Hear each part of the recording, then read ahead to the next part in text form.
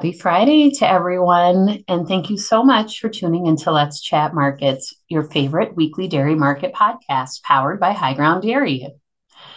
Today is Friday, June 23rd, and I'm Betty Burning, High Ground's contributing dairy economist.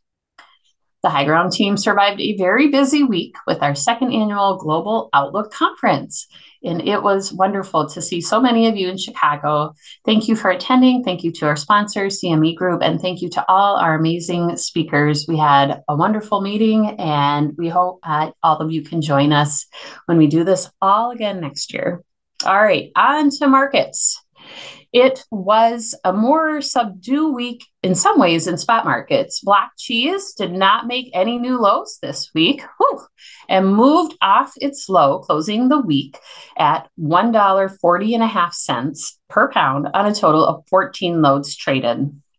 Again, this week, just 3 loads of barrels traded, and they finished the week at $1.50 per pound, moving lower throughout the week.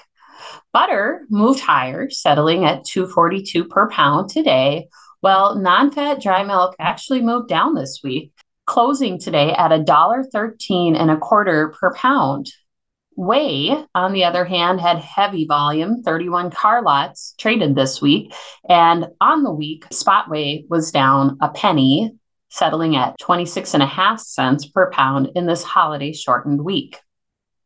May milk production was released by USDA on Wednesday, and it was slightly bearish to our expectations. Total milk production was up 0.6% versus High Ground's forecast of 0.2%. The U.S. herd sat at 9.43 million cows, which was flat from April and up a teeny 0.1% from a year ago. All of this is indicative of slowing growth against very tight producer margins. Milk per cow was stronger than High Ground anticipated, up 10 pounds year on year across all states, and that's really what drove the gain in milk production. Western and southwestern states continue to lag year on year production, while the Midwest and Plain states made more milk, particularly in Wisconsin, Minnesota, and Michigan. Drought continues to be a huge story in the feed markets. More of the corn and bean crop are covered in drought again this week. Right now, we sit at 64% of the corn covered in drought and beans at 57% covered in drought. Rain is needed. 55% of the corn crop is in good or excellent condition, and that is a drop from the start of the season of 14%. This 55% is one of the lowest percentages for this point in the season and harkens back to 1992 and 1988. On the international front, there was a global dairy trade event on Tuesday with a flat overall result. It was interesting to note that whole milk powder and butter found a little support, while skim milk powder leaned neutral. That being said, Chinese buying presence was a huge concern as it dropped aggressively. Speaking of China, their May import data was released this week as well, and it actually reflected the opposite on the surface and was quite strong on key commodities. When you dig into the numbers, the High Ground team still isn't convinced that China is back. New Zealand released their May export data shortly after China, and there was a lot of green on the table.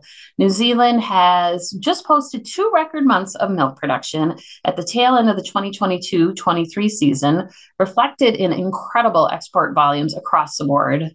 Of course, there will be a lot of pressure on China to remain a key buyer in order to absorb excess inventories. All in-depth analysis on both regions can now be found on our website, so don't forget to check that out for more details. Cold storage will be out this afternoon, and we will record a skim to give you our quick take of that ahead of the weekend. Watch your inbox for more extensive analysis.